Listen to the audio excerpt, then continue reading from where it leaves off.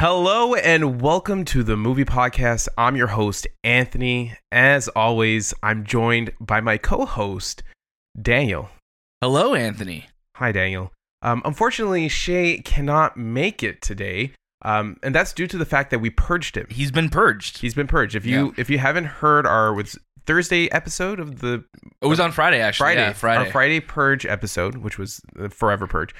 We mentioned that we did purge Shay. We did. But some good news, we have a new version of Shay coming in next week, a variant version. Oh, yeah. I like it. He's from... I by his accent, it feels like it's an Eastern European version of Shay. So no. We'll see next week. I don't want to encourage Shay to do any more accents on the show. He has to now. It's Eastern European Shay. Eastern European Shay. Yeah, it's... God, I don't want to know what's going to happen next week, but you'll have to tune in to find out. You have to tune in. You'll have to tune in. But how are you doing? I'm good. We're coming off a crazy week on the movie podcast. Super crazy. Going into last week, we're like, yeah, it's a normal week, and then we had 8 episodes in 7 days. So, really proud of the work that we put out last week. Caught up on a lot of sleep this weekend. Yep. But it's been a good week. Hopefully, we're in an interesting spot right now in Ontario where things are starting to open, and I'm hoping it's a sign of things just being able to not just be normal, but kind of hopefully better than what they were before. So. We'll see what that looks like. Yeah. We'll see what that looks like. How are you, though? Good. It's like you said, it was a busy week this week. And I hope to have more of these types of weeks in the future. Even though they're busy, but it's great to have stuff to do and content to give to our audience. So and I think that's what kind of excited me, because I'm like, man, because we've had weeks where it's like, like 3 or 4 episodes, but it's been a long time since we had this many movies to watch. And I think having a lot of movies to watch is a problem that I will take every single week if we had to, So 100%. You said it. Like it was nice having everything to watch last week. Yeah. As always, you can catch a new episode of the movie podcast every Monday, and watch out throughout the week for our review episodes and all the latest movie and series news. Make sure to follow us at the movie podcast on Instagram and Twitter, as well as Letterboxd. And don't forget to leave us a review on Apple Podcasts. We're still trying to get to that 200 5-star reviews. At the end of this episode, head over to our Apple Podcast page, scroll up, you should see the little stars, swipe across, leave a comment, leave some feedback. We're always looking forward to hearing from you. Definitely. And you can also join our Discord. And all this information can be found in our show notes, right on, is it on our Apple Podcast page? Yeah, on our Apple Podcast page or whatever podcast provider you're listening with. Go to the show notes for this episode. You'll see all of the links. You should be able to tap on them. One that I'm noticing that I think somehow got missing from our little opening announcements, TikTok. We're on TikTok as well. We're on the Tickety Talk You Don't Stop. We're on there too. So if you want to see us do a bunch of TikTok dances while reviewing movies, that's where you go. You'll also find all our interviews that we do.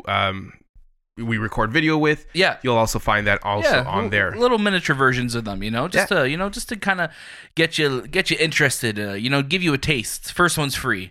Then you got to come for the rest of the episode. 100%. I'm going to throw it to Daniel for some announcements. Take it away. So the announcements this week is really just kind of recapping all the amazing episodes that we've had in the last few weeks. Starting with our episode with Tony Bancroft, which was almost a month ago at this point, where we spoke to him about his work with Disney. Obviously, he's a Disney animation legend. He directed Mulan. He's worked on all the most beloved Disney films of all time, and he's also working on the upcoming Space Jam: A New Legacy, which we'll hopefully have a review for very soon. We also have a review with Tara Strong, voice acting legend, who is the voice of Miss Minutes in Loki, also the voice of pretty much every single character from her childhood. Amazing discussion we had with her. It's a short little interview, but definitely check out that episode. Last week on the movie podcast, we had Gabriel Betterstein, who is the cinematographer for Black Widow. He also worked on a bunch of other Marvel movies as well, too, and that's also a really fun conversation, so definitely check that episode out. We also have a giveaway upcoming on the movie podcast feed, so make sure you're following us across all of our socials. You could see how you could win a Blu-ray copy of Nobody. Speaking of Nobody, we have Billy MacLellan on the show today. So another interview. Damn. We're just nonstop interviews on the movie podcast. Billy was in Nobody with Bob Odenkirk, which was one of our favorite films of the year. We have a really fun conversation. Me and Anthony spoke with him, of course, because Shay was a casualty of the purge, so Shay wasn't there. Yeah. But we had a great conversation. We spoke about everything from like Nobody to The Last of Us to just films, just everything. We had a really fun conversation. Really good conversation. Maybe we'll make him our new third. Maybe Shay stays in Eastern Europe. Yeah, maybe. We'll see. But of course, like Anthony said, we have tons of new reviews on the movie podcast feed, including Black Widow, The Tomorrow War, Zola, Fear Street 1994, Fast and the Furious 9, our Loki review and reactions, Luca, Hitman's Wife's Bodyguard, A Quiet Place Part 2, In the Heights, and more. That's literally only our reviews from the last 2 weeks. So it's been a really busy month or so on the movie podcast, but we wouldn't have it any other way. This week, we're continuing our review series of Fear Street. We're going to have Werewolves Within, our review and reaction for Loki Episode 5.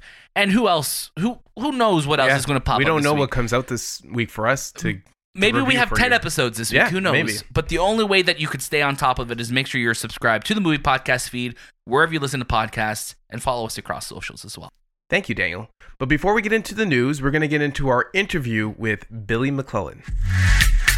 Welcome back to the movie podcast. Joining us now is an actor you've seen on television, heard in video games, and is in films such as Mahdi, The Silence, and one of our absolute favorites of the year, Nobody. We're so lucky to have him join us today. Please welcome Billy MacLellan to the show. Hey, Billy. Hi, guys. Thanks for having me.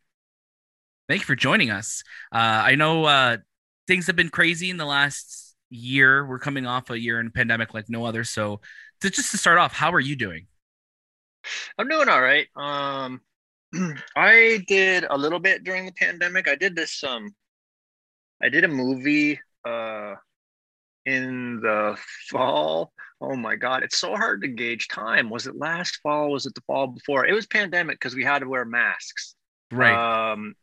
And yeah, so basically what they're doing on set now is you wear masks all the time until they say rolling, and then they say masks, and you take it off and you shoot the scene, and then they say cut, and then masks, and then you put it back on. But I did this movie up in Northern Ontario with called Delia's Gone and Marissa Tomei and oh nice. What's that cat's name, man? He's super good. Is it Paul? I didn't have any scenes with him, but he's a fantastic actor. Hausen. He was in Kingdom. And he was Richard Jewell in the Clint Eastwood movie. He's awesome. Yeah, we just saw him in Cruella. Oh right, yeah. He was in Cruella. Yeah, Paul Walter Hauser. That's it. Yeah. He I haven't watched Kingdom, but I watched the first couple episodes, and I just watched up to his intro, and just watch his intro scene, man. You don't have to watch Kingdom. I heard Kingdom's good, but like just watch the scene that introduces him, and he just knocks it out of the park. Yeah, he's really cool. Yeah. Really, so long story short, I am doing cool, man.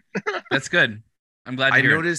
I noticed on your Instagram, you're a huge mask advocate, and I saw were you designing and building masks for people? I was, yeah. I don't know if I would say I'm a mask advocate. I'm looking forward to the day I can fire them all in a bin and burn them, just probably as much as anyone else is.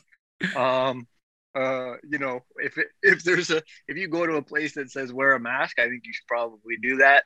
But yeah, during the pandemic, I was waking up at like 5 o'clock with nothing on the go. And I found that flipping channels or watching Netflix for the first 4 hours of the day, and then it's still only being 9 a.m.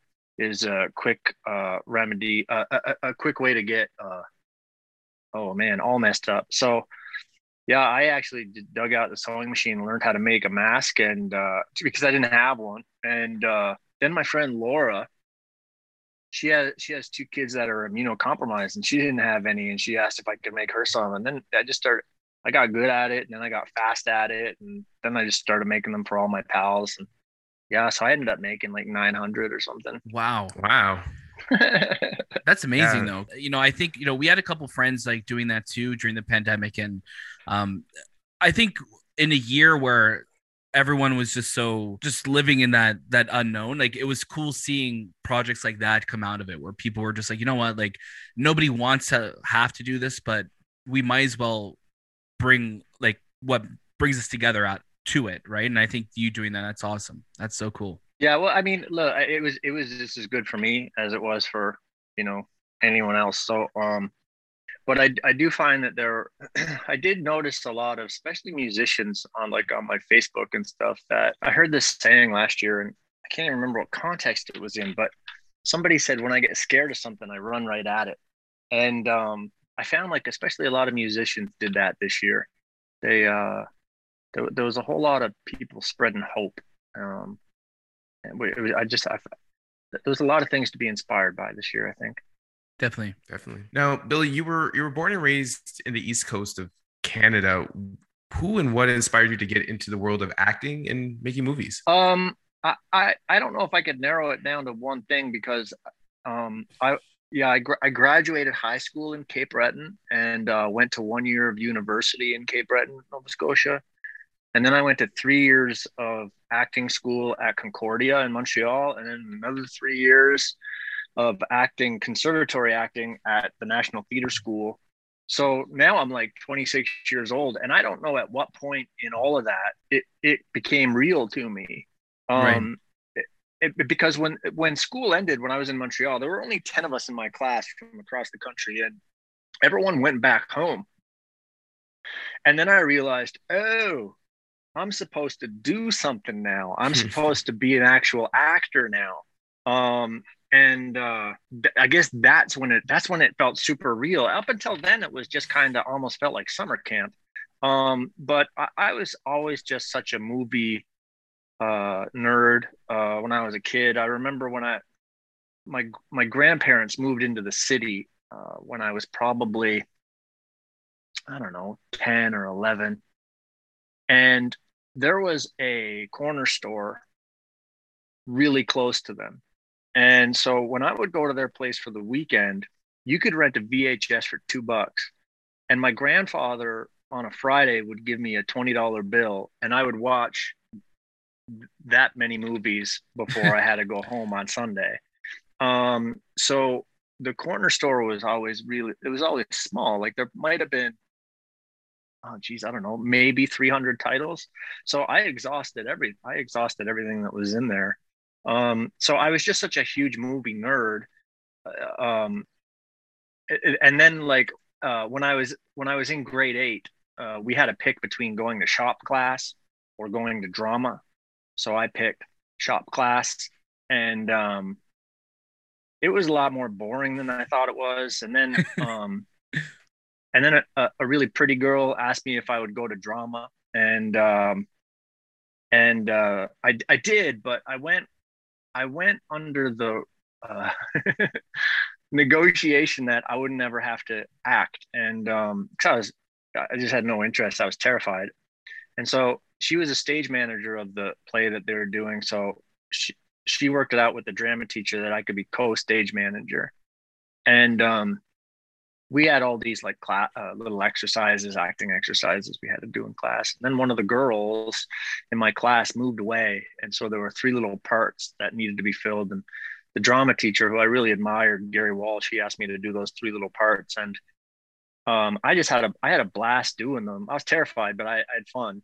And then after that, he took me and this other girl under his wing, and there was a local community theater at the college that he would invite us out to paint sets and hang out. And I remember I did sound on the play Stepping Out, which is this huge musical, but all I had to do was one cue in the entire show, and it was to press play on a cassette deck. But I was just always in. So I don't know. I rode a nerd wave for so long until someone paid me to do that. Is the truth. And I think that's the thing, right? I mean, like, if you're passionate about something, if you love something, like, why wouldn't you want to find a way of doing that for a career in any capacity, right? And I think even for myself, like, when you finish school, like, there's such you don't realize the safety net of like while you're in school where you could take those risks and stuff. And it's when it's done, you're just like, oh, okay, I'm out in the world now. So Yeah. I I guess like when did it start feeling real for you after school? Well, when school ended, I got um I got a job doing a play after school ended through no work of my own. Someone I think was doing Anne of Green Gables in Halifax. Somebody was playing Gilbert Blythe, and I think they dropped out. I'm not sure. Something happened, and so the woman that was directing that play was one of the contracted teachers that came in and taught at NTS. So she asked me if I wanted to fly to Halifax and do it, and so I said yes. And then while I was there, the artistic director of the Citadel asked me if I wanted to stay and play some small roles in their production of Hamlet. And so I did that. And when I got back to Montreal, I got a film and TV agent, and I just didn't work. Like he ended up firing me after I got back from Halifax, and he said that casting told me that told him that I had dead eyes, which is super ironic because my friend Trenna just told me about a podcast called Dead Eyes. And it was the exact same scenario. It was the exact same scenario for this cat. He got fired from a job from Saving Private Ryan because he was told he had dead eyes. So I owed that agent $600, and instead of paying him, I moved to Toronto. And again, I was here for probably a year and couldn't even get an agent. That was in 2000. And my girlfriend at the time, I drove over to Los Angeles and met this cat out there who his name was can't remember what his first name was, but his last name was MacLellan. It was super close to my own. And he said, "Oh, I know a guy that just signed on with an agent in Toronto." And so I met with that agent in Toronto, and he took me on because he thought I was this cat's cousin. But that's when I started working. I also worked at the Gap for 7 years at that point. Doing like guest stuff on TV shows whenever I could, and I stopped working at the Gap in 2007, and I've been a full-time actor since. That's amazing. And like from being an actor, you've also like TV, film, and the world of video games, and you've lent your voice to that. What was it like being part of Watch Dogs and Far Cry and being in that video game world? Were you a gamer yourself before then as well? Yeah, I'm pretty specific. I love games, but I'm pretty specific with what titles I play because I find a lot just don't hold my interest. But like I like my favorites are probably like the Resident Evil series. Sure. And I was super late to the game to play The Last of Us and The Last of Us Part 2, but man, it'd be super hard to beat that game, Last of Us Part 2, in my eyes. That was so well done. The acting's fantastic. The storyline is so freaking good. Like the storyline in The Last of Us was so good that I would wake up angry, wanting vengeance. Like, can't wait to get on my PS4 to just induce vengeance on someone. Like, that's crazy. I don't even get that excited about movies. You know what I mean? Yeah. I dig those a lot. And going to Montreal and doing Watch Dogs and Watch Dogs 2 was particularly fun because, you go and you get to put on the scuba suits with the ping pong balls on them. And, right. And what's crazy about that world that I still have a hard time wrapping my brain around, and I had no idea this is how it worked. So when you go there, it's a huge empty room. You put on the scuba suits with the ping pong balls, and you have a scene partner. And a lot of the time, my scene partner was John Tench playing T-Bone in Watch Dogs. Right. And there are dudes with cameras in the room that go around with their cameras and film you just like they were, for instance, holding steady cams on a movie set, but they are just collecting information. So they go in post and frame the shot and gauge the distance. And like the camera is not collecting information in the same way. It's pretty mind blowing, I think, what they can do. And then like for other things, like for Far Cry, the DLC for the Far Cry, that was all just studio work for me.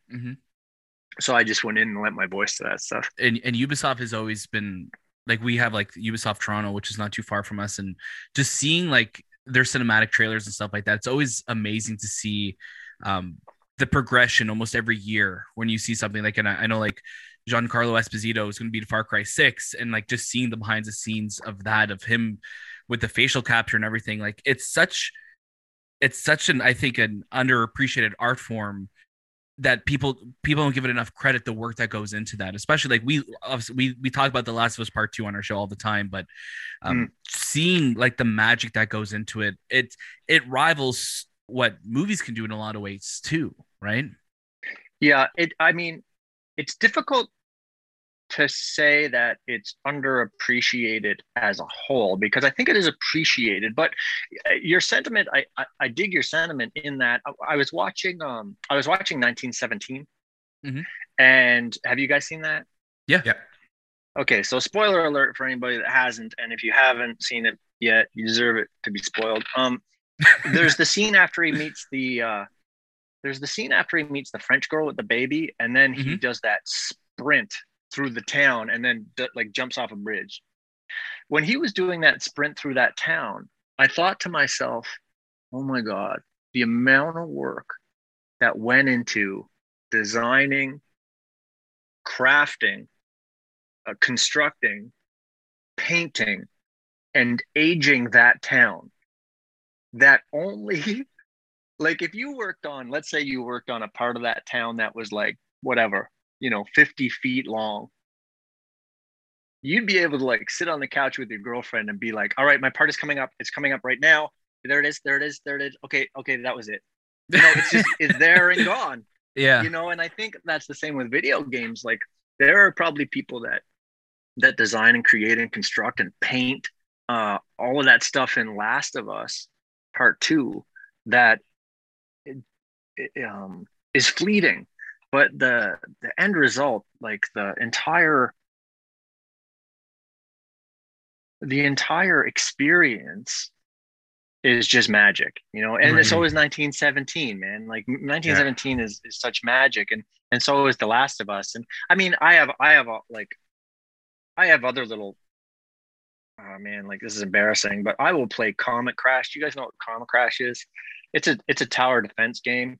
Okay. I bet you I've played that game 6 times and then erased all of the history and then like played it again. It's just a simple tower. It's almost like akin to Plants vs Zombies, Right. except it's spaceships. Those things I find kind of addictive, but in terms of like I don't like to play any games. I don't like to play any games where I know um 8-year-olds are out there right now playing and practicing, and as soon as I log on, they're gonna murk me. So I don't Right. touch any of those. Me neither. Me neither. That's funny. I just all narrative driven for me, all story driven. Same. What do you guys think about The Last of Us Part 2 being made into a movie? Or have you guys already touched on that? And No, I know. I think that's something that we just got news about it this week that like Joel's daughter got casted. It's interesting because when it was originally announced as a film, you're like, okay, this is like a 15-hour story that's going to be condensed down to 2 hours. But now that it's a series, I'm breathing a little bit easier knowing. But I'm also oh, it's a um, series.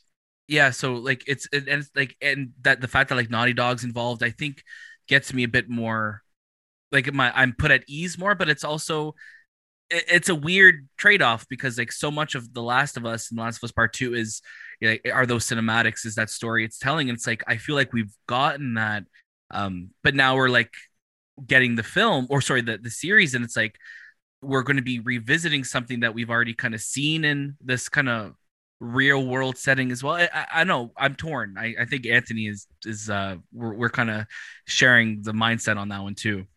100%. It's this. The evolution of movies for me are games, because you are now interacting in a movie. And I feel with Last of Us 2, they're so well done cinematically. It's hard to do that again with live action and try to, for me as a gamer, captivate me again because it was so well done the first time. It's like remaking Yeah. a movie from the 50s or 60s when it was so done then, and now we're redoing it again. Or even like if you think of the Disney live action, from animated to You live action.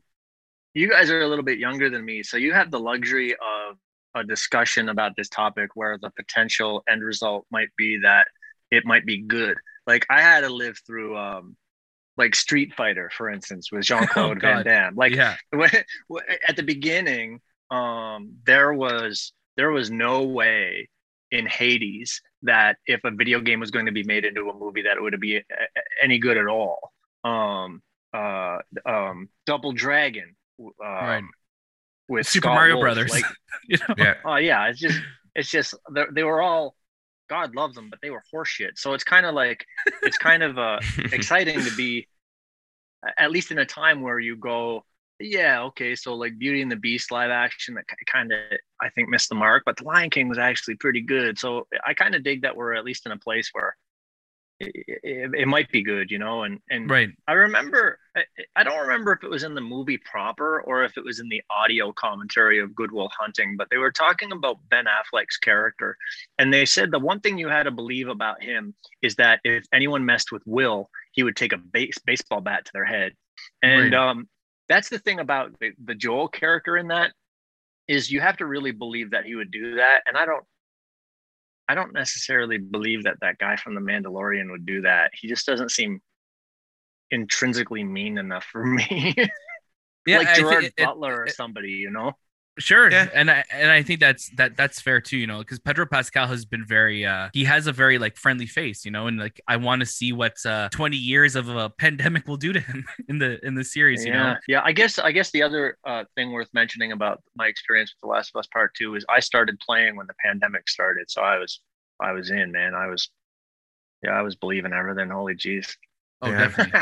Definitely. Yeah. So outside of acting, you also write and direct. Can you tell us a little bit more about anything you're working on or what you've worked on in the past? I got exciting news that I'm gonna break, because I didn't even think about telling you guys, but that question spawned it. So I wrote this short film called Camp Tipsy about Yeah. a girl that can't stop drinking, but she's really young. She can't stop drinking on her own. So she finds out about this camp that helps kids to stop drinking, and the camp is run by former or alcoholics that are sober now. And so we shot that before the pandemic, and we didn't know what the pandemic looked like in terms of film festivals. So we were really taking our time with it. And we found out last night, we have original music by Jay Malinowski from Bedouin Soundclash scoring it. But there was one song in it that we really wanted to use, which is We Found Each Other in the Dark by City and Color. City and Color, And, yeah, Dallas Green. Yes. And we found out last night that we can use the song. And Oh, hell yeah. they were super supportive, and they couldn't say enough nice stuff about like indie filmmakers. And it was last night was a super exciting night here. Yeah. So that's I don't have a ton of experience as a writer, but that's one of the things that I wrote, and that's the new news. So That's amazing. That's dope. Yeah. And you got a bunch of like Canadian talents in there too. Bedouin Soundclash, obviously, in Dallas Green. Like that's awesome. Do you know like when we could maybe expect to see it at all? yeah. So we tried to get as close to a picture lock as we could for the Toronto International Film Festival deadline. And so the way it kind of works is they will accept you getting as close as you can and sending it in. So I mean, all we really needed to do was another pass to do some color correction. Right. So so TIFF was about a month ago, and we submitted to that, and we submitted to like another few dozen film festivals. So to be honest with you, I'm not sure how it's going to work moving forward. Right. But we might have a cast and crew screening in Toronto, or if one of those film festivals ends up going virtually and it's sometime soon, then yeah, there'll be no I won't be shy about posting it on my social media. That's awesome. No, and we look forward to that. Something that I really want to talk with you about too. Nobody, you play Charlie Williams, the brother-in-law of Bob Odenkirk in the film. What was it like working on that film and working with Bob Odenkirk and, you know, being part of this this film? And it was also shot in Canada, right? It was shot in Manitoba. Yeah, we shot it in Winnipeg, and it was I think we shot it in November. It was cold, man. I remember to walk to the gym, all I had to do was go outside for a second, and they have like the huge underground there, so you can get around. But I would run out for a second in a t-shirt and sweatpants and freeze for a second. I remember it was super cold. But working with Bob was fantastic. Bob can't hide how smart he is. Like I always thought that about him. Like watching Breaking Bad, like that cat can't hide how intelligent he is. And he was on set. He was super determined, and it shows. I mean, you know, I've listened to a few podcasts, and I listened to both audio commentaries on the Nobody DVD, and I think there were some people that were giving Bob a little bit of grief about wanting to do it, and he trained for 2 years in order to do it. And a lot of people will think, yeah, but man, look, if you got a professional trainer and there's the some stunt team members that were on the John Wicks, and here's the truth about doing your own actions, not even stunts. Here's the truth about doing your own actions. So in one of the scenes, Bob punches me in the stomach and I sell it. So when we did that, I sold that punch probably, I don't know, 15 or 20 times by the time we finished. My left knee was sore for about 4 days. And I remember this one time I was out shooting Heartland in Calgary, and there was a huge bar brawl. I was in this huge bar brawl scene. And one of the stuntmen I could see across the bar when I was doing my business, the stunt man was fighting in this direction, and from behind, this other fella took a pool cue and hits him in the ear neck combo. And I remember just watching, going, "Oh my God, that looks painful." And I said to the stunt coordinator, "Dude, what is going on over there? Is he really getting cracked with that pool cue?" And he goes, "No. We put something around the pool cue." And I went, "Oh, okay. Well, you know, I'm just watching a magic trick." And I went over and I picked up that pool cue. And you know what they did? They took a real pool cue and essentially put this rubber condom over it that was about this pen in my hand has the same grip on the base that dude was getting cracked with the pool cue. The fact that Bob could even get through that film without being injured, like proper injured, you know, it's a testament to his dedication to the craft. Because there's a lot of other actors that would, I don't think there's a lot of other actors that would, one, take the gamble, and two, train for 2 years to do a movie. It's super rare. And it's something I think that's super admirable. I remember like watching that movie, and it was so raw, that action. It felt like he was getting hit. It was rough fight sequences. So yeah, I can't, like, you telling the story now is just absolutely wild. Yeah. I remember you mentioned in the review, Anthony, that you appreciated the realism of it, in that he could get hurt and killed at any time.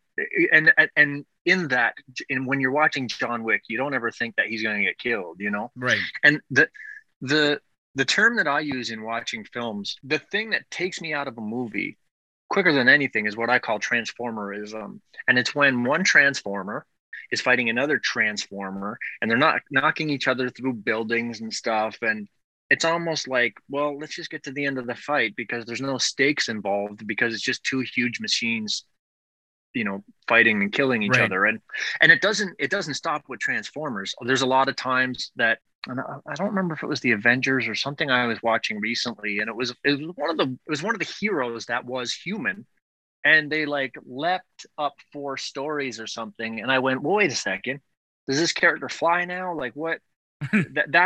That's transformerism. And what's really cool about Nobody, which I think sort of shares the same sentiment that Logan had, is this is a dude that's past his prime and still trying to achieve his objective. And like in that bus scene, that's just like the fantastic bus fight. Odenkirk gets messed up and he's limping after, you know, it's very reminiscent of Logan to me. Oh, 100%. And it shows that, and you're great in it, and the entire cast is great in it. This is like we said in our review, like this, we're going to struggle to try and find a film that is going to succeed that for us this year. And Billy, we're just so thank you for joining us on the Movie Podcast today. So thank you. Nobody is out now on Blu-ray, 4K, and digital. So please, you know how much we love it. Check it out. it's great, and we're so thankful for you to join us today, Billy. Before we finish up, though, can you let our listeners know where they could follow you on social media, where they could check out the great work that you're doing? Well, first you can check out the deleted scenes in Nobody on Blu-ray and DVD, because I got two deleted scenes in there. And they're both with Michael Ironside, who I just really adore and was super grateful to get to meet. But there was a plot line that got cut out of the film, so there's a couple of scenes that got cut out of there, and one of them is with Colin Salmon, who plays the barber in it, who is he is the nicest cat, and was super fun to hang out with. You can find me at Billy_MacLellan on Instagram, and don't bother looking on Twitter, because I check Twitter about once every 6 months. You know what? I checked Twitter the opening weekend of Nobody, and as soon as I was on, I was like, oh yeah, I remember why I don't like Twitter. Right. Twitter's really mean, man. Twitter's really mean. And yeah, I just started 2 new TV shows. One's called Ruby in the Well, which will come out sometime next year. Delia's Gone, I imagine, is going to be out in the fall. And I also am going to be in season 2 of Pretty Hard Cases on CBC. Awesome. Billy, thank you so much again for taking the time today. We're so lucky to have you. Thanks, guys. Thanks so much.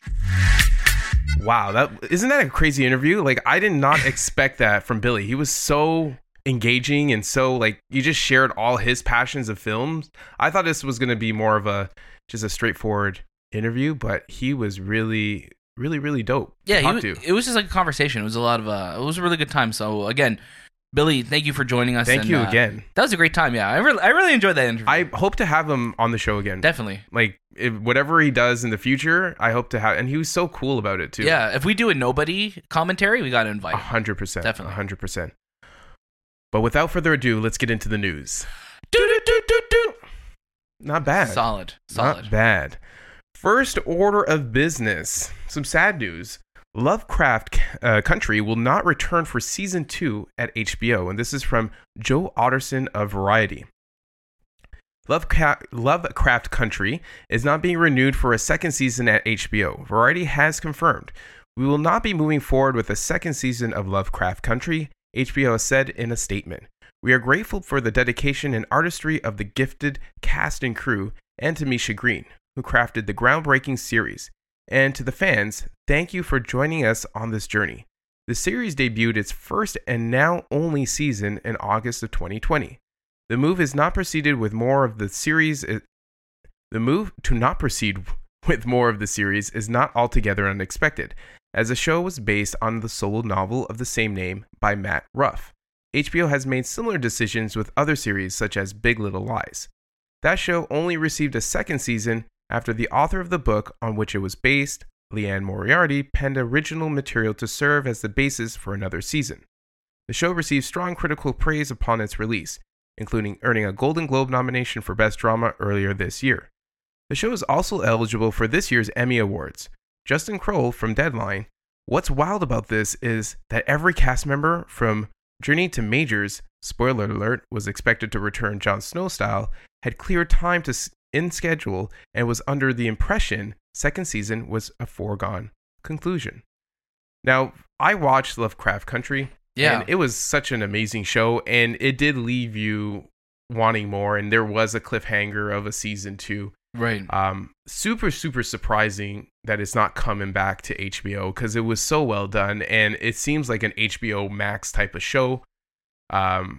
I don't know if you watched it, Daniel. If you did you catch any episodes? So I watched the first episode and I really liked it, but also I think it just, the time that it came out, I don't know what else I was doing that I didn't go back to finish it, but I really enjoyed the first episode, and it's produced by J.J. Abrams and Jordan Peele as well.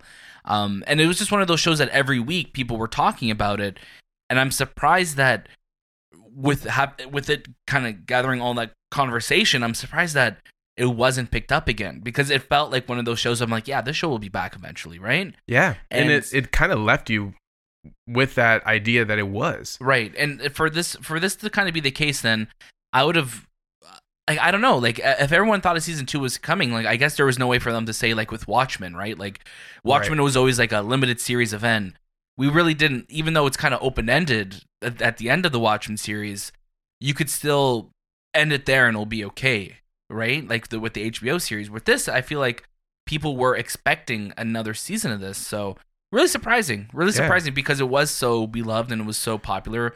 Why not go another season with it? Do you think HBO will kind of think about maybe doing a second season now that there's like some sort of, not protest, but people are wanting it, and now that they know that people are wanting it, that they'll do it? So here's the thing, like with Warner Brothers right now and HBO Max and HBO, like they're all kind of different entities right now, right? Even though they're all under the same owner, who knows of like, what if Lovecraft Country comes back and it's like, oh, now it's an HBO Max show, right? Because that's technically a different division than HBO. Right. It's totally possible that happens.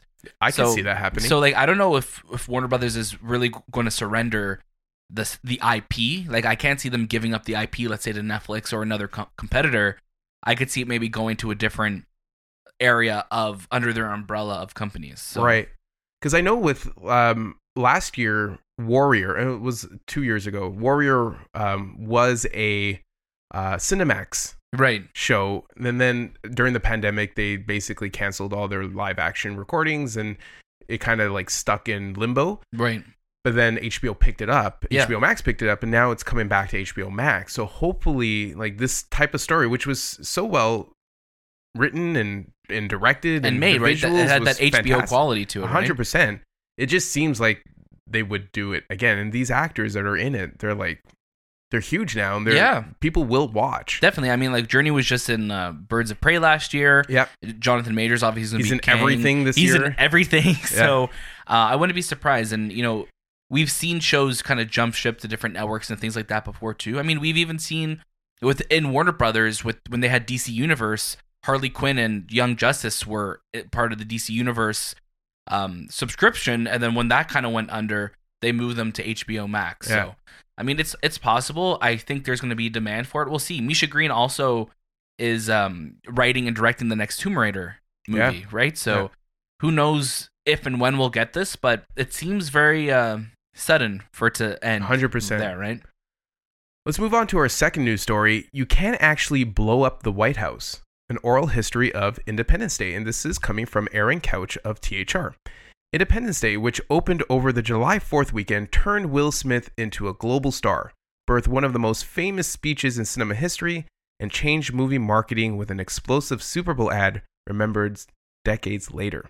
It also establishes filmmaker Ronald Emmerich as a master of destruction who would go on to helm films such as The Day After Tomorrow, 2012, and the upcoming Moonfall, the German filmmaker's latest disaster pick due out in February of 2022. Before ID4, Emmerich and writer Dane Devlin were best known for Stargate, which came out in 94. That was only the beginning of their journey. The two went on to battle 20th Century Fox to cast Smith, whom the studio feared couldn't sell the movie overseas. They had to reshoot the ending with just weeks to spare, and they fought to blow up the White House in a TV ad, something that was controversial to say the least. Independence Day went on to earn a massive $817.4 million globally, making it the second highest grossing film ever at that time. I can't believe it's been that long. 25 years. And I remember the day I went to go watch Independence Day. I think I was in grade, I want to say 4 or 5. It's a good age to watch. And I watched it, I think at Yorkdale in Toronto, Yorkdale Cinemas at that time. But man, that movie was... It was like, that was a summer movie. That was the summer blockbuster movie. That whole sequence of buildings exploding, it was just like something you've never seen on the screen before. Yeah. Because it was so like crazy. It was wild. I love Independence Day. Yeah. Like today is Independence Day in the United States. It is. We usually, like, spoiler, this is when we're recording this episode, but I'm probably going to put this on later because it is one of my favorite movies. It's one of those movies that I like growing up, and whenever it was on TV, usually every other day on TBS, but especially on Independence Day, you would watch it, and you'd watch it with commercials, even though I'd have the cassette at home and the DVD and then the Blu-ray of it. You would watch it, and I adore Independence Day. I know Shay does too, but he's been purged, so he doesn't get to talk about it. A purge Shay even might say that he did a scene from it as an audition in high school for a play, that he did a sequence from it. But again, he can't speak to it. Really he's interesting. gone. Yeah. Oh. He Again, I'm just going to speak for Shay. I won't do his voice this time. I won't do his voice this time out of respect for his family. But yeah, he did like the scene with Will Smith like dragging the alien. Oh, okay. Yeah, great scene. And again, like imagine thinking Will Smith isn't going to sell a movie. Yeah. Like imagine like this is again 25 years ago. I know, but like craziness. And again, like I'll never forget like growing up and seeing the ads and seeing whenever you see that the White House get blown up, you're just like, oh my God. Right. It's like you feel it in your stomach, and we've used it in like some of our videos in the past as well too. I'm like, man, it's scary, like it's scary watching that. But I feel like that's still one of the best, if not the best, like alien invasion destruction movies of all time. Yeah. Right. 100%. That it just you believe what's going on. I think Jeff Goldblum and Will Smith are such a great pair together. I know they're not in the film as much until later, but what a great movie. What a damn great movie. And it was just super surprising for that movie to be that great at that time. I think Will Smith, I think he just did Bad Boys, and then he was going on. He's still doing Fresh Prince, and then he did Independence Day, and he took that movie to a whole nother level. Definitely. And that whole cast, the chemistry between everyone was fantastic. And the action sequences and the explosion. I've never seen a building explode like that before. It just exploded. Like you've never seen buildings explode. It was gone. Like really, really well done. I know there's some parts that you took out of the article that you kind of want to share, especially about the White House exploding. This is from Emmerich. It was controversial. I had this idea that the ad is the 2nd of July. You see the shadows. 3rd of July, you have the firing coming through. 4th of July, the White House explodes. It was such a simple concept, and Fox hated it.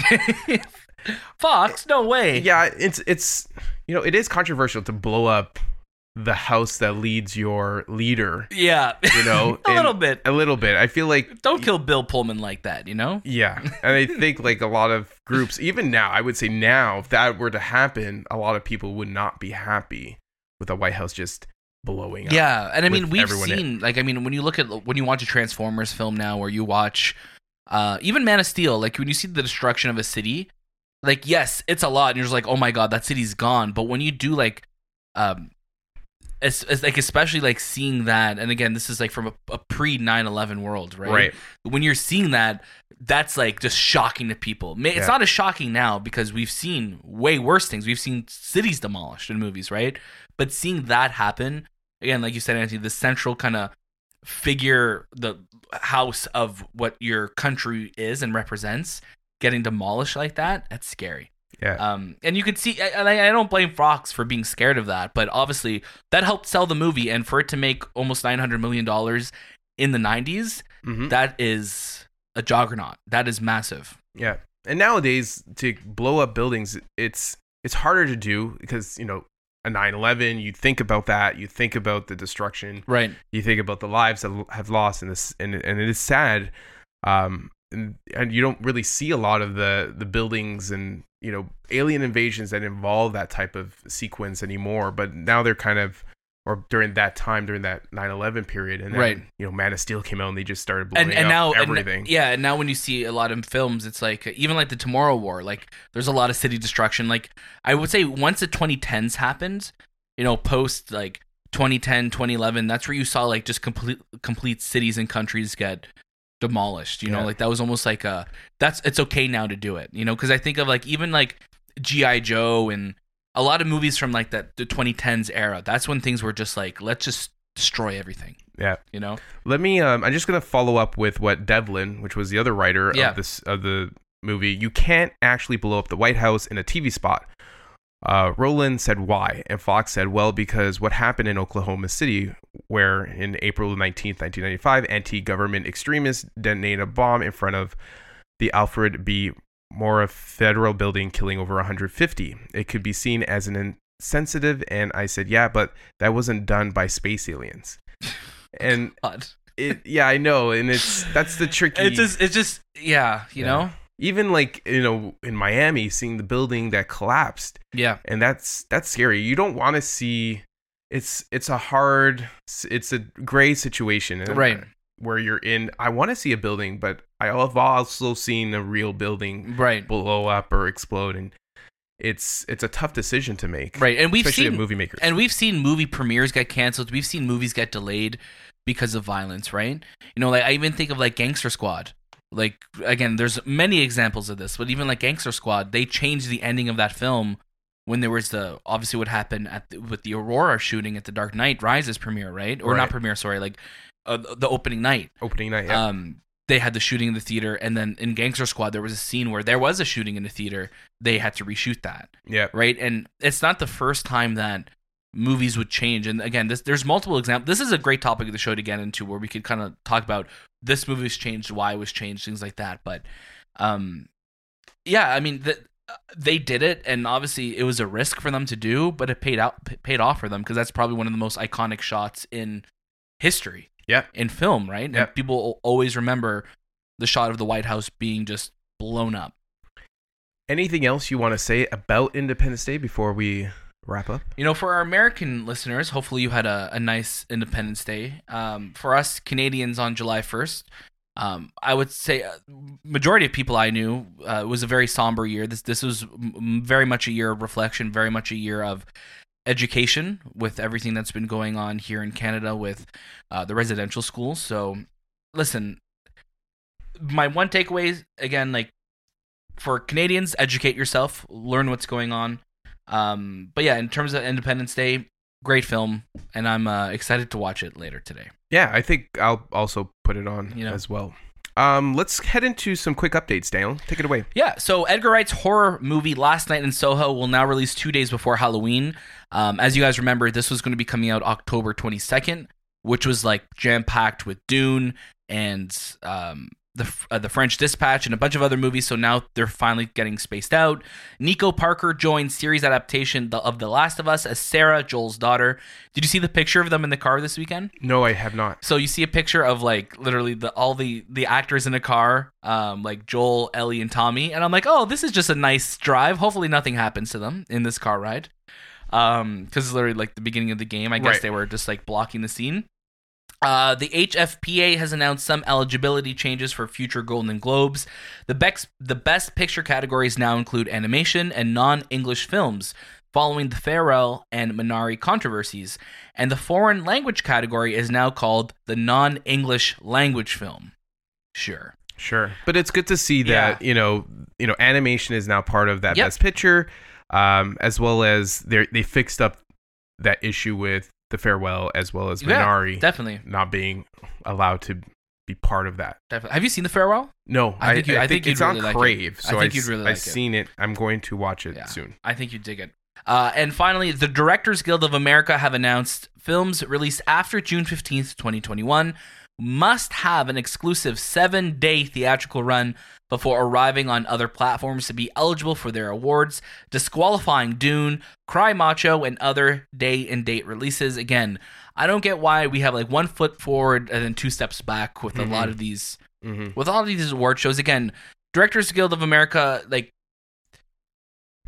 why? Like, why do this? Like, you know, most films are going to be having these releases that are out of the control of the creators. Like, just why do this? You know, like, because now, like, with Denis, like, is Denis Villeneuve going to be able to be, like, does he have to contribute something to the Directors Guild or be eligible to win awards? Like, he can't do it now because it's being released on HBO Max. It's stupid. It's really dumb. The movie, we know that Dune will be releasing a little bit earlier at film festivals. Does that not count? Even with the Toronto Film Festival being a public film festival where people can watch it, and if they air it 7 days throughout that week, doesn't that kind of count as? I think it has to be playing like in the theaters, in like theaters. So let me take a quick read here.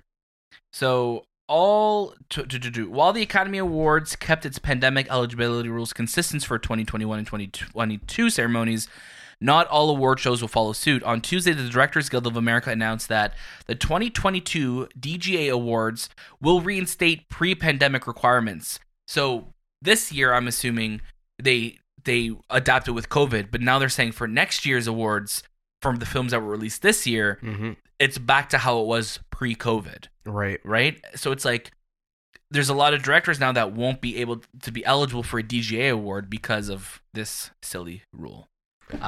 Yeah. Cry Macho is a Clint Eastwood film, which is coming out later this year. It sounds like a Clint Eastwood film. It does. It does sound like a doesn't it? Clint Eastwood Man, film. Clint Eastwood, I think, is like 109 now. Still directing, still acting. Is he in this one? Well, the last one that he did, which was it wasn't Richard Jewell, was it? No, he did something after. He directed Richard Jewell, but before that, the one where he acted in, he played this dude who became a drug smuggler. Oh, what was it called? Oh yeah, I did not like that movie. Mule, yes. Yeah. And there was a sequence where he's with, I don't know if it was these two women. I don't know if they were prostitutes or just, ladies in the night.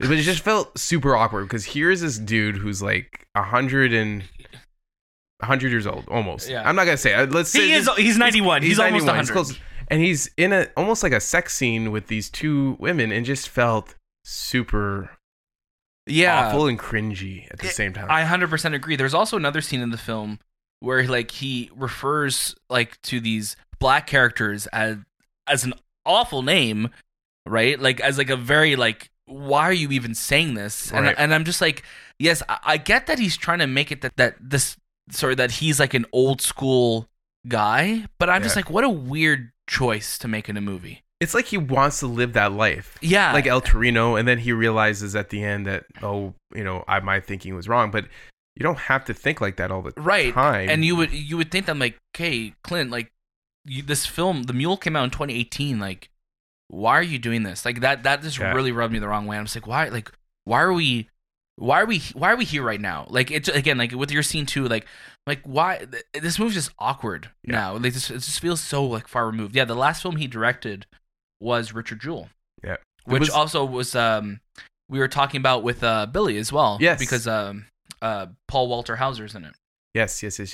Did you watch Richard Jewell? I did, yeah. I saw it in theaters with Shay. Was it good? Was here's the thing with Richard Jewell. I don't think it was a bad film. I just thought it was kind of boring. Yeah. I think the premise was really interesting with him, this is a security guard, but they think he's involved with a bombing that went off at the Olympics somehow, but it was just him trying to save people, and he was just kind of I think Paul Walter Hauser's great in it. I think Kathy Bates was a lot of fun to watch in it too, and Sam Rockwell, but I don't know, it's not one that I'll really revisit. Right. I finished it, I'm like, yeah, it's fine. But it wasn't one I really thought about, right? Where if I look at a movie like Sully, for example, I really thought Sully was a great film. Yeah. I really enjoyed Sully, and that was a film that he directed as well. That was probably my last Clint Eastwood film that I liked. Sully, American Sniper, and I'm just looking at his films. Did you like Invictus? No. That's about the rugby team. Rugby team in with South Matt Africa? Damon, yeah. Yeah, no. Gran Torino? No. Gran Torino is just a very racist film. It is very racist. Very. $1 Million Baby? Oh, yeah.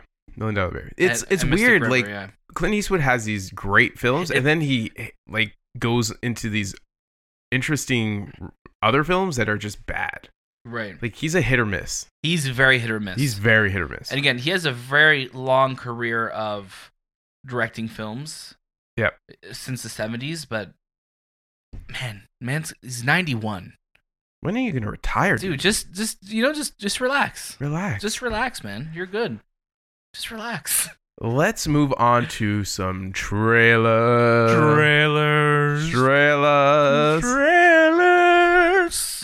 I like it. We need that third trailer person. We do. We'll ask Billy next time. We'll ask Billy to record or Eastern European Shay. Eastern European Shay.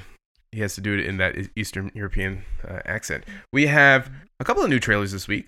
Beckett, Don't Breathe 2, Jolt, The Many Saints of Newark, Clifford, Star Wars Visions, and Ghost of Tsushima Director's Cut. I think we gotta start with Clifford, man. Again, Clifford the Big Red Dog. I don't know what I expected this movie to look like. Right. But they did deliver on a Big Red Dog. Yeah. They did. And it's a cute trailer. It's cute. I laughed at a couple of the sequences in that trailer. I did. Yeah. I don't like the look of Clifford. I feel like he could have been a little bit more cartoony looking. Right. I think he looks too real, but then he also looks too CG. Right. I think they needed to pick a style from, because when you look at, let's say, Tom and Jerry that came out earlier this year, Tom and Jerry are very animated. They're cartoons in real life. Where Clifford, I feel like they're trying to be like they're trying to have like a realistic looking dog, but it looks very CG.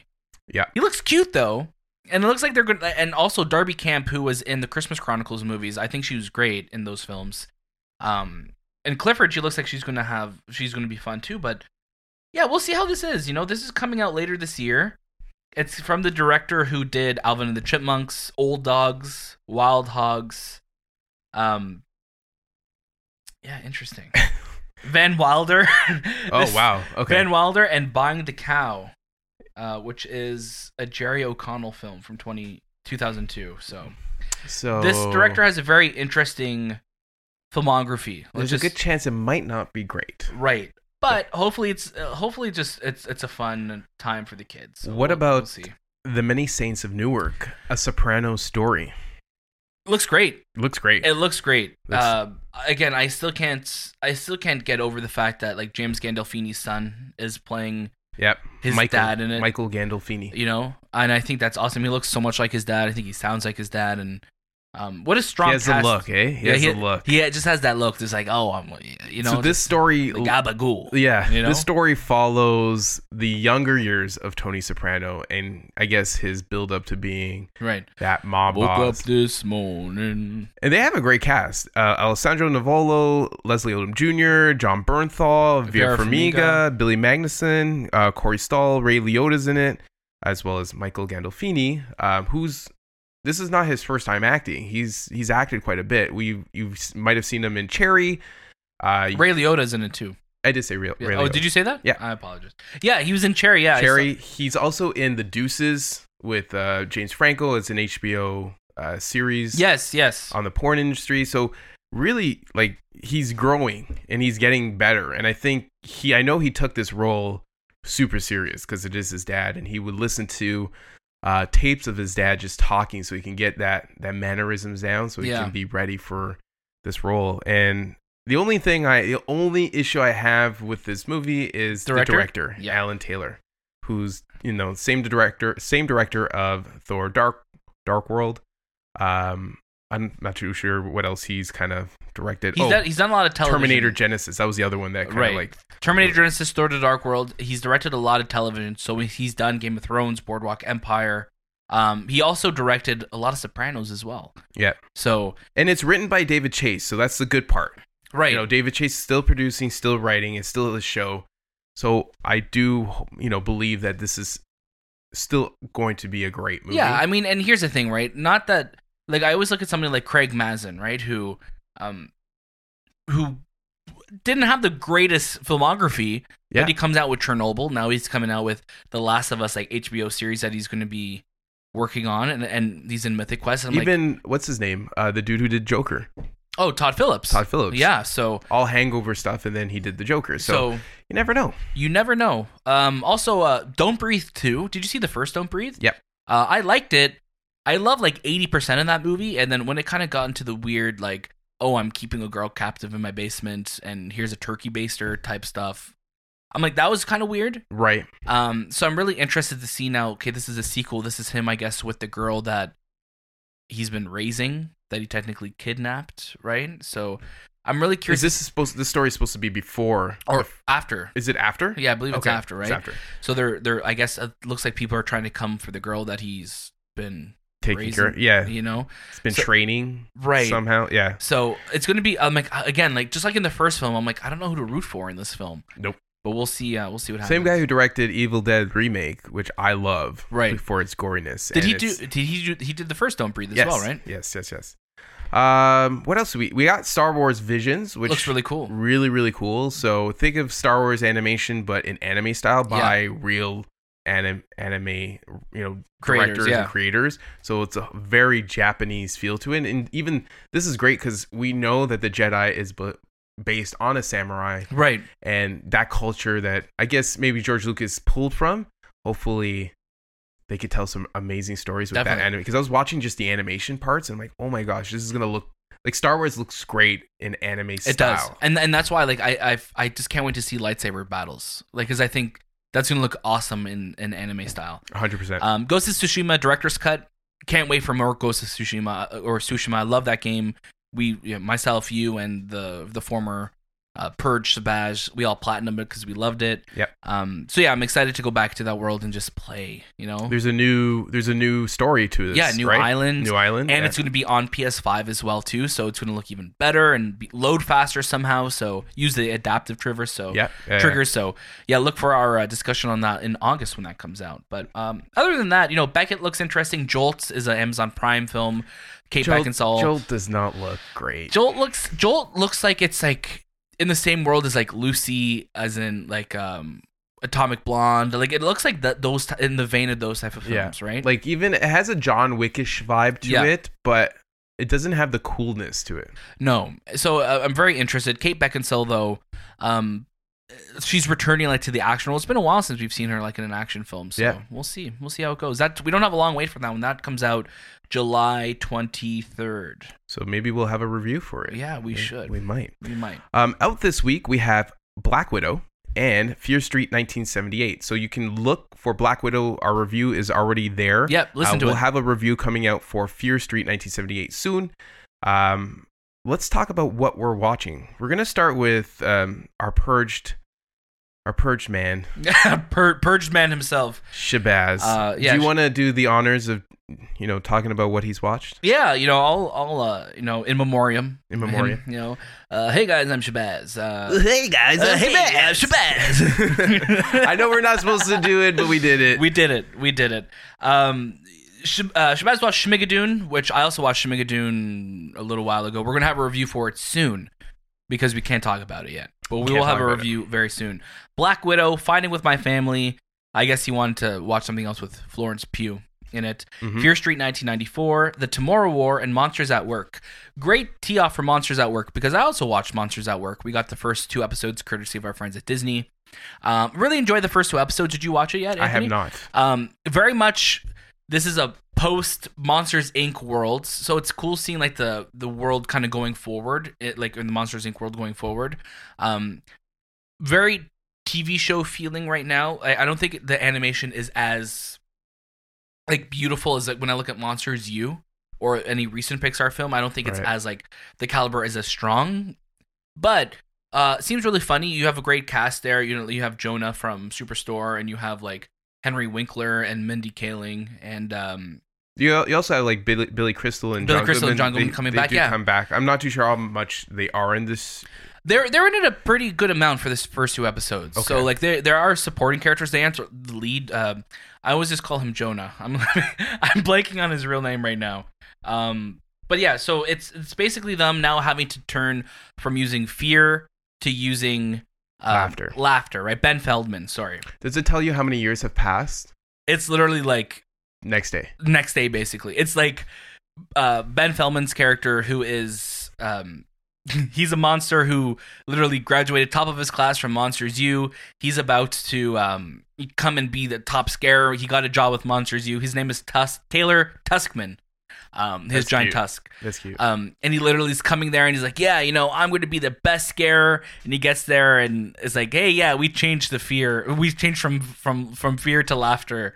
Yeah. And it's a funny workplace comedy that way, right? So like, I'm excited to see where the series goes. I'm definitely going to watch every week. Do you think Boo will make an appearance? I'll cry if she does, I was hoping that this kind of took place a little bit, later on. A little bit later on. So we could see an older Boo and just how she deals with monsters, but I think the chemistry of younger Boo, and just the innocence of her character with these monsters might work better than seeing an adult version. But we'll see. Honestly, like it's a really fun show. It's coming out July 7th, so this Friday you'll be able to. Sorry, this Wednesday, July 7th. Yep. Because Disney moved all their stuff to Wednesdays now. You'll be able to watch it. Really fun so far. So I'm excited to see where the show goes. What about you? For myself this week, so I literally watched Avengers Endgame. As soon as that finished, we got Black Widow to watch. So I literally watched Endgame and went right into Black Widow, which was an interesting combination. Like I said, we spoke about Monsters at Work. Behind the Attraction, a new Disney Plus series a documentary series about the rides at Disney Worlds. Can't talk about it yet, but I will very soon. That is Siri who's joining us. Siri who's trying to spoil it for us. Siri can't read out what the document says. It scared me. I'm like, who else is in the room with us? It's Shay, man. It's a ghost of Shay. Ghost of Shabazz. Black Widow we spoke about. I watched The Boss Baby Family Business. Tell me more. Do I have to? You have to. Okay, so have you seen the first Boss Baby? I seen the trailer. I know the premise. You know, it's Alec Baldwin as a baby. Yes. This one, which I do appreciate with this film, this one has a time jump where now they're adults, but for some reason they find a way to make them babies again. But for some reason, the baby version of like the Boss Baby's brother, played by James Marsden, keeps his adult voice when he's a baby. Doesn't have the kid's voice from the first movie. It's kind of weird. But yeah, this film was very much like sensory overload. I had the synopsis, the plot of this film was just craziness. It's absolute madness. And I didn't really like it. But I will give it credit though for having some cool moments, some cool action sequences, but other than it just being literally a visual distraction, I didn't really get anything from it. Now, say you're, 6, 7, you're 8 years old. Would this be a great movie to watch? No. No. I don't think so. So not even for that age group, which is, I think even this younger. movie's dedicated. I feel like it would be like 5 and under because it'll just be like a distraction on the screen. Right. Right. I don't think there'll be anything more in it that will feel like kids would care about. It's just everywhere. It's really everywhere. Loki, obviously we spoke about this week. Fear Street 1994, The Tomorrow War, The Forever Purge, all have reviews for the movie on the movie podcast feed right now. So listen to those reviews to see what we think of those. No Set and Move, which is the brand new film by Steven Soderbergh. Steven Soderbergh, yes. Don Cheadle, Benicio del Toro, Harbour. Yeah, David Harbour. Macaulay Culkin's brother. John Hamm. Noah Jupe. Kieran Culkin? Is that Kieran? Yeah, something like that. Or, yeah, Kieran. He's from Succession. The one who wets the bed in Home Alone. Julia Fox is in it. Julia Fox, and then another cameo appearance, which we won't give that away. But really dug this movie. Yeah. I think this may be my favorite Steven Soderbergh film since Ocean's 11. I have to look at his roster. Even though like Ocean's 12 and 13, they're not terrible films. But what about Lucky Logan? Logan Lucky? Logan Lucky. Fun film, but I like this more than Logan Lucky. Yeah. I really dug this. This was just kind of like a slower whodunit type of film. Takes place in the 50s. I dug it a lot. Like I literally watched it again with my dad. I'm like, this was a cool movie. I dug it. And it's only available on HBO. It's an HBO Max original, but it's also available on Crave here in Canada. So yeah, go watch it. That's my recommendation because I watched it as well, and I thought the chemistry between all the actors were fantastic. Yeah, the story is very large, but it all makes sense by the end of it. Yeah, you have to really, really pay attention. Put on the subtitles so you can actually read because it is. I found myself. I lost what this movie during the mid part of this movie. I'm like, what are they? What is this all about? Right. And then I figured it out. It's not one that you could. So again, like, it's not one that like. I wish we watched it in the theater too because there's no distractions. Right. It's not a film that you could literally be like, oh yeah, keep it playing while I went to the washroom. No. Or you can't look at your phone because this film does not baby you in the sense where it's like you have to tune into this. Yeah. Like you have to pay attention to what's going on to kind of be on the ride the entire time. What'd you think of Brendan Fraser? Great seeing him back. That was the other one that it was nice seeing him back. I hope he does more films, man, because I really like Brendan Fraser. Yeah, I haven't seen him in a while other than his performance in Doom Patrol. Yeah. But like actually seeing him on screen, he looks different though. Like a lot of people are going to say, "Whoa, that's Brendan Fraser." Yeah. He looks a little thicker. Yeah, he's a little bit bigger, but honestly, like seeing him come back, it's great. Hopefully he'll do more roles. But 100%. Like you, Anthony, I would say watch it. Other than the fact that we literally had a million things to do this week, we probably would have had a full review of it. But who knows? Maybe we still will down the road. But we'll talk about it. Other than that, I don't know why I was in Tarantino mood, but I didn't want to watch a Tarantino directed film just because I feel like I've watched all of them recently. So I put on True Romance, which I really dig. With all this news of like a Spider-Man trailer hopefully coming soon, watch. We're going to drop this on Monday. And it'll be on Monday. You always say Monday, but they always release Monday. Maybe. We'll see. But is it this Monday? I hope they build up to it so we can prepare ourselves, Like little teasers? Or they could just be like, hey guys, tune in on Thursday night's Macarena hour for Spider-Man No Way Home trailer. You know what I mean? Interesting. So I put on Spider-Man, the first one from 2002. Put on Spider-Man 2 directly afterwards, just because you have to, I think.